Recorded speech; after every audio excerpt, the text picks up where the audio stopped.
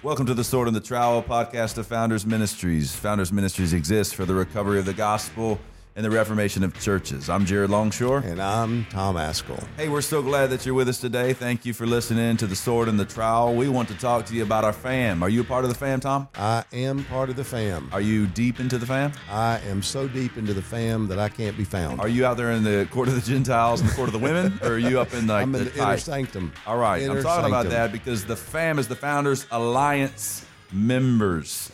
These are the brothers and sisters and pastors and church leaders and all of our friends that join us, supporting us every month.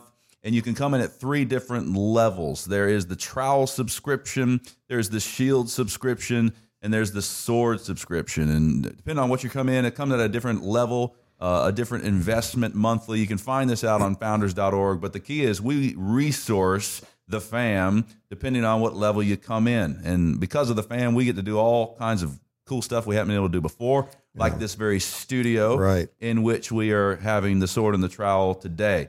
And so one of the things that you're going to get being a part of the fam is access to the Founders Armory.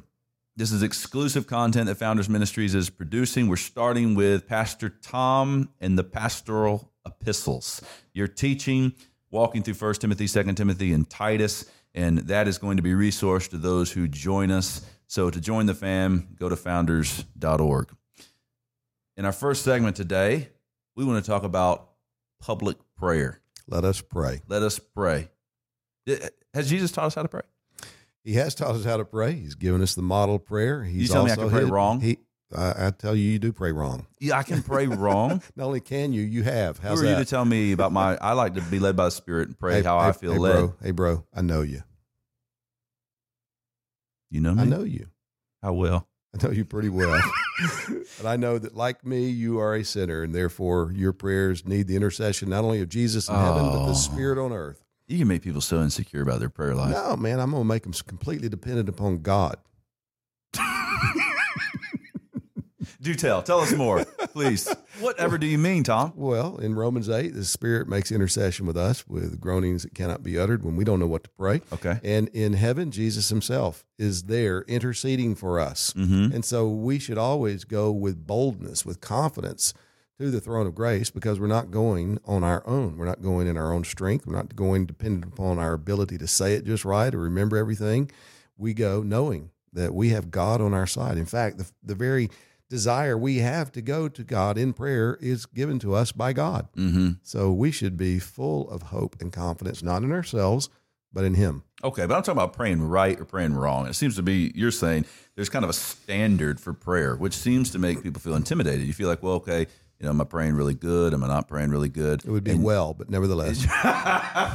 So you're saying that there's actually a way to pray mo better than other ways of praying. And if that makes you feel insecure, well, you just got to come to the Word and realize it shouldn't make you feel that way. But indeed, there is a standard for prayer. There's instruction about how we're to pray. Yeah, and we should grow in our ability to pray, both privately and publicly. And what you and I were talking about earlier, and what Charles Spurgeon has dedicated a whole chapter in his book, Lectures to My Students on, is public praying, or the pulpit prayer. And this is something very important for pastors. We talk a lot about public prayer, our pastoral prayers amongst ourselves as elders here at Grace Baptist Church, for multiple reasons. One of the things that is a fact that often gets overlooked in public praying is that when you are praying publicly to God, you also are instructing others about prayer. Mm-hmm. So if you pray well, you're encouraging others to learn to pray well. If you pray poorly, you are encouraging others that you're leading in prayer to pray poorly.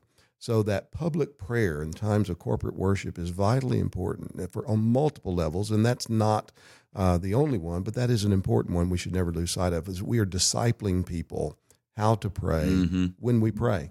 I remember you brought this up one time with our elders, and you said, man, let's just be mindful about how we're praying. If we're just using the Lord's name a whole bunch, we're just using it in vain and teaching other people, and we need to beware of this, beware of this. And I thought, man, this is so intimidating. I know. Well, how Jared, many you times? know how it is, Jared. Whenever people, Jared, you use your name, Jared, you know how it is. I'm offended. Lord, I'm offended. Lord, and Lord. And that comes from Spurgeon. It does come from Spurgeon here in Lectures to My Students that says, beware of using God's name as a stopgap to make up for your want of words.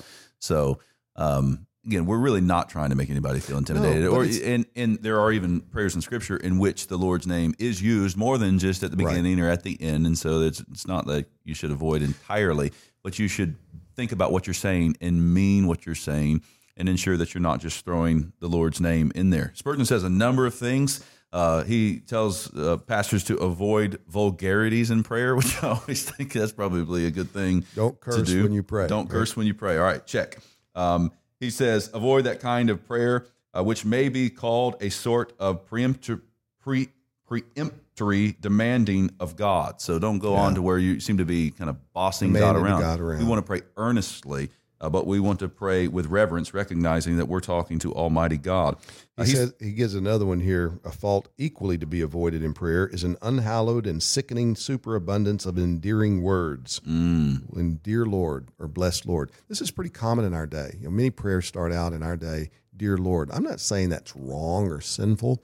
I'm saying that it's probably not as thoughtful as we could strive to be in how we address God. If we would just use some of the biblical forms in addressing God, oh God, our Father, Lord. I mean, all of these things are given to us in the Bible. Dear Lord isn't found in the Bible. One of the probably key points that Spurgeon makes here, which I've been challenged by, is he says, pray when you profess to pray and don't talk about it. He says there's this, he says, disquisitions upon our need of help in prayer are not prayer. Why do not men go at once to prayer? Why stand beating about the bush? Instead of saying what they ought to do and want to do, why not set to work in God's name and do it? He says, especially as a minister before a congregation, bring your people, all the different types of people that are gathered there. Bring the people that are struggling with anxiety, the people that are struggling with depression, and the people that have just gone through financial loss, and the people that are experiencing some kind of blessing in the Lord. And consider those who are outside of Christ in your congregation and get down into the furrow of real prayer, bringing those needs to God, asking Him to provide for them at their point of need. How long should pastoral prayers be? The Puritans say, it shouldn't really be too long. Only 45 minutes. Yeah, make 15 minutes. No, 45 minutes for the 45 Puritans. minutes. Yeah. You got to actually document it 45 minutes? Spurgeon. He says 45? Absolutely. Well, he says you shouldn't do 45. Well, he said the Puritans did, but you're not a Puritan. So how long? Yeah, well, Spurgeon commends 10-minute prayers. So in his day, 10 minutes was acceptable. Today, it's probably going to be shorter than that. Just don't pray too long. That's the challenge. Don't pray till you lose people. He talks about Whitefield, I think it is, in this chapter, saying the man prayed me into a right frame of mind. And prayed me right out of it. Yeah, so you don't want to do that. You don't want to weary people. And I think that's different for different settings, different times in the life of a church, and different times in the life of the man leading the prayer. Yeah. Spurgeon's got good stuff on prayer in his lectures to my students. John Bunyan's got a great book on prayer as well. So when we come back, we're going to be talking about a book that we both appreciate. So we'll see you in a minute. Founders Ministries has been able to do what we've been doing for 35 years because people have joined with us and become part of our family.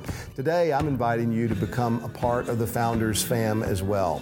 Become a Founders Alliance member. You can do this at different levels as you contribute to the work that Founders is engaged in. By going to founders.org, you can see that you can give at the trowel level, you can give at the shield level, or you can give at the sword level. And if you give at any level, we're going to send you a Founders package of materials. We have other exclusive material that we would make available to you as well as you contribute to help us build this ministry for the glory of God.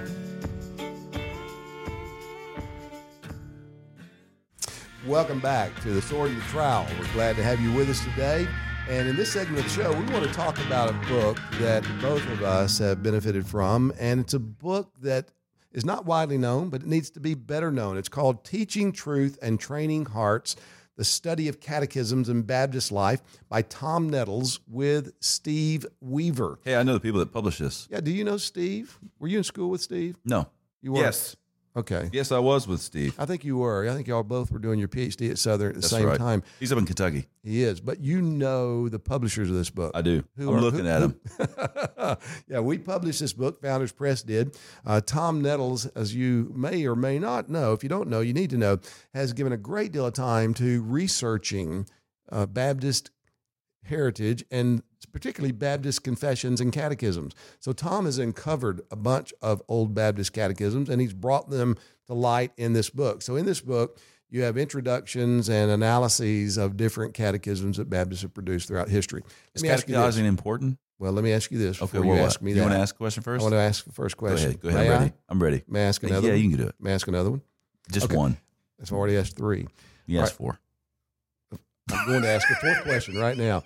When did you first hear about catechisms? Before you were 10?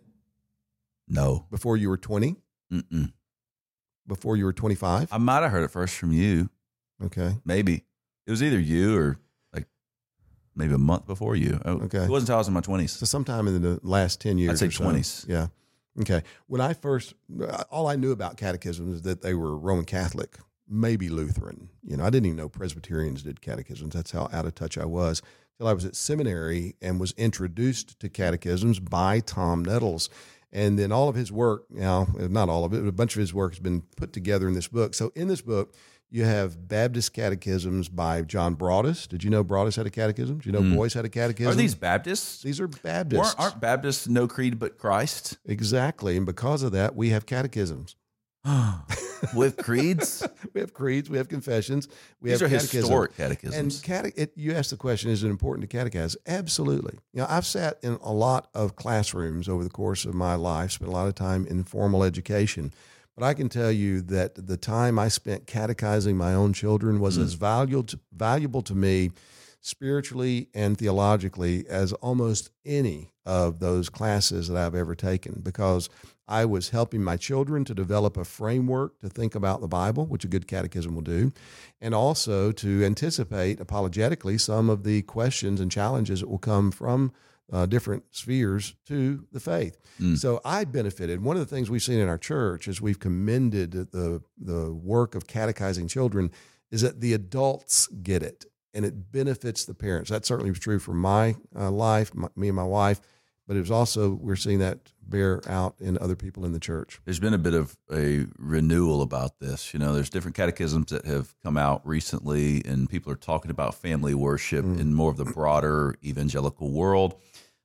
But I've found that catechism, family worship is really fun when you rediscover it. You go, okay, hey, great. I mean, look at this. We're catechizing. And then you realize it is a work. It is a labor. Yeah, it is. It takes self-control to sit down and say, okay, here we are, in a way that's not arduous, that's not over the top. Right. It just stresses everybody out in the family. Full of joy and full of song, that kind of thing. But also, catechism is a back and forth, this question answer, and working at it continually as the catechism builds upon itself and the children are able to remember. Right. One resource we have that's very helpful in this, actually one of the catechisms in this book, Founders produces a CD. The Baptist Catechism is set to music and these little jingles. And we do that. We put it in our car. And so we're driving down the road and we've got these jingles going. And it's extraordinary how the music helps the children to remember the catechism, especially the Baptist Catechism, because it has longer answers than some of our children's catechisms that we use. And to help them lock them in, that CD has been very helpful. Yeah, I encourage parents to begin to catechize their children no matter how old they are. And pastors, I would encourage you to get a hold of this book and others as well, Teaching Truth and Training Hearts, just so that you can get introduced to how Baptists have used catechisms throughout history. And the introductions by Tom Nettles and Steve Weaver to the Orthodox Catechism, it's invaluable. So you'll benefit from this, not just historically, but theologically, spiritually, and practically. Very good. When we come back, we're going to be talking more about the commands of God that we find in Scripture. One of the most important issues going on in the world right now are issues over justice and social justice. So Founders Ministries is going to be holding a national conference in Louisville, Kentucky, downtown at the Seelbach Hotel, May 14th through May 16th, in which we're going to address these issues and seek to bring biblical clarity to all of the confusion that's going on right now. We are only 15 minutes away from the Southern Baptist Theological Seminary. And you can tell by my tie that it is a biblical spirituality tie, which means I am a PhD graduate of the Southern Baptist Theological Seminary. Believe it or not, I'm not the only speaker that's going to be there that is a doctoral graduate of Southern Seminary. We have four of the men who will be speaking at this conference are doctoral graduates of the Southern Baptist Theological Seminary, one of which is Dr. Josh Bice, the leader of the G3 conference in Atlanta, Georgia. We're also going to have other speakers like Pastor Tom Askell, who's the president of Founders Ministries and who has been heavily involved in the work of the Southern Baptist Theological Seminary throughout the years, and the professors that are there. Dr. Tom Nettles, who is the former professor of historical theology there at Southern Seminary, is going to be speaking as well. So we want to have a big family reunion. If you're at Southern Seminary as a student or a professor, come join us. Drive 15 minutes downtown to the Seelbach Hotel, and we'll see you May 14th through the 16th.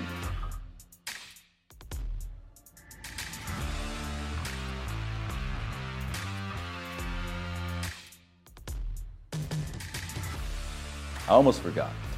Since I'm an alum of Southern Seminary and so many of our speakers are alumni of Southern Seminary, we're actually going to offer a discount to all Southern Seminary students. So when you go to founders.org and you register for the conference, make sure to check out that discount.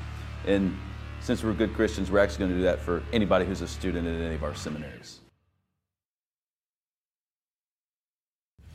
Welcome back to The Sword and the Trowel with Jared Longshore, and I'm Tom Askell. Today we want to talk to you about a commandment that Jesus gave to the whole world. He gave it in response to a question about what the greatest commandment is. And Jesus said, "You shall love the Lord your God with all your heart, soul, mind, and strength." Matthew 22:37. We are commanded to love God and to love God comprehensively, to love him supremely. So you can't really do anything in obedience to God if you're not loving God. So there's no way to look at the commandments in the scripture and say, okay, I've done this, I've done this, I've done this, I've done this, if you are not devoted in your heart supremely to God. And you cannot be devoted in your heart supremely to God without faith in Jesus Christ, which is that which keeps us from falling into moralism or legalism. So the law was never given to us by God as a ladder by which we climb up to him to find acceptance. It was always given to show us our need and to reveal to us that we do not have what we need and that we need someone or some gift from outside of us in order to meet the requirements and to show us what God does require, what is good and what is right. Yeah. It was Jonathan Edwards who introduced to me this division or understanding of a love of complacence and a love of benevolence. And what's the difference? When I tell people about this, I say love of complacent. It was being complacent. It's sitting back. It's apathetic. It's beholding the beauty of the beloved. So for my wife, if it's a lovely day outside, it's a summer day down here in warm, sunny Southwest Florida, and the birds are chirping in the background, and I'm beholding her beauty, and I'm saying, "Oh, I love my wife." Well, I'm not doing anything for her in that moment, but I am complacently enjoying the beauty of my beloved. Whereas a benevolent love is like a benevolence offering. It's sacrificial love. I'm here to serve. I'm here to seek the welfare or bless the one that I love. But I realize there's an important connection between. They're not. You can talk of them as two things, but if I'm going to love someone benevolently, that springs forth from somewhere. So the glory of God that He has revealed to us in His Word and creation in Christ, we behold His glory. We behold His beauty. We love Him by seeing just how wonderful He is. And that wells up within us a love that wants to serve Him, that wants to proclaim His excellencies in the world. And if we're not doing that, often what I try to counsel people is, if you find that your love has grown cold toward God, well, you need to rightly understand His majesty. You need to rightly understand His worth and His value, and cry out to Him that He would help you to understand His love. We love because He first loved us. the only way that you're going to be able to love God appropriately is to have strength to comprehend how high, how wide, how deep his love is, the way the Apostle Paul tells us to in the New Testament. And I really think there's a great tendency to miss that point. Just think, I just need to love harder. I just need to love more. Well, you do. You need to be exhorted to do that. But the way that's going to happen is through faith. So can a person love God without delighting in him? No. Because, that's of the essence of it, is becoming aware of who he is and finding joy and contentment in him. Yeah. That is what love looks like. Hopefully through all of these commands, we see again and again, his commandments are not burdensome. Yeah. When we hear law today, so many people think, law. Oh boy, this is no good. Like, seriously? Love God? Love he who is love himself. This is so good for us. Hey, well, thank you again for joining us here at The Sword and the Trowel. We want to remind you as you go that we would love for you to be a part of our fam. We are so thankful to people that have joined us and that are fighting with us. Check out founders.org. You can discover what it means to become a Founders Alliance member. And don't miss our conference that's coming up May 16th through the 18th. Is that right, Hannah? No, it's not right again. We're going to get it right at some point. Through 16th. 14th through the 16th. The 18th, you're going to miss it. Yeah, you don't want to do that. Louisville, Kentucky. Sign up, register, go to founders.org for more information.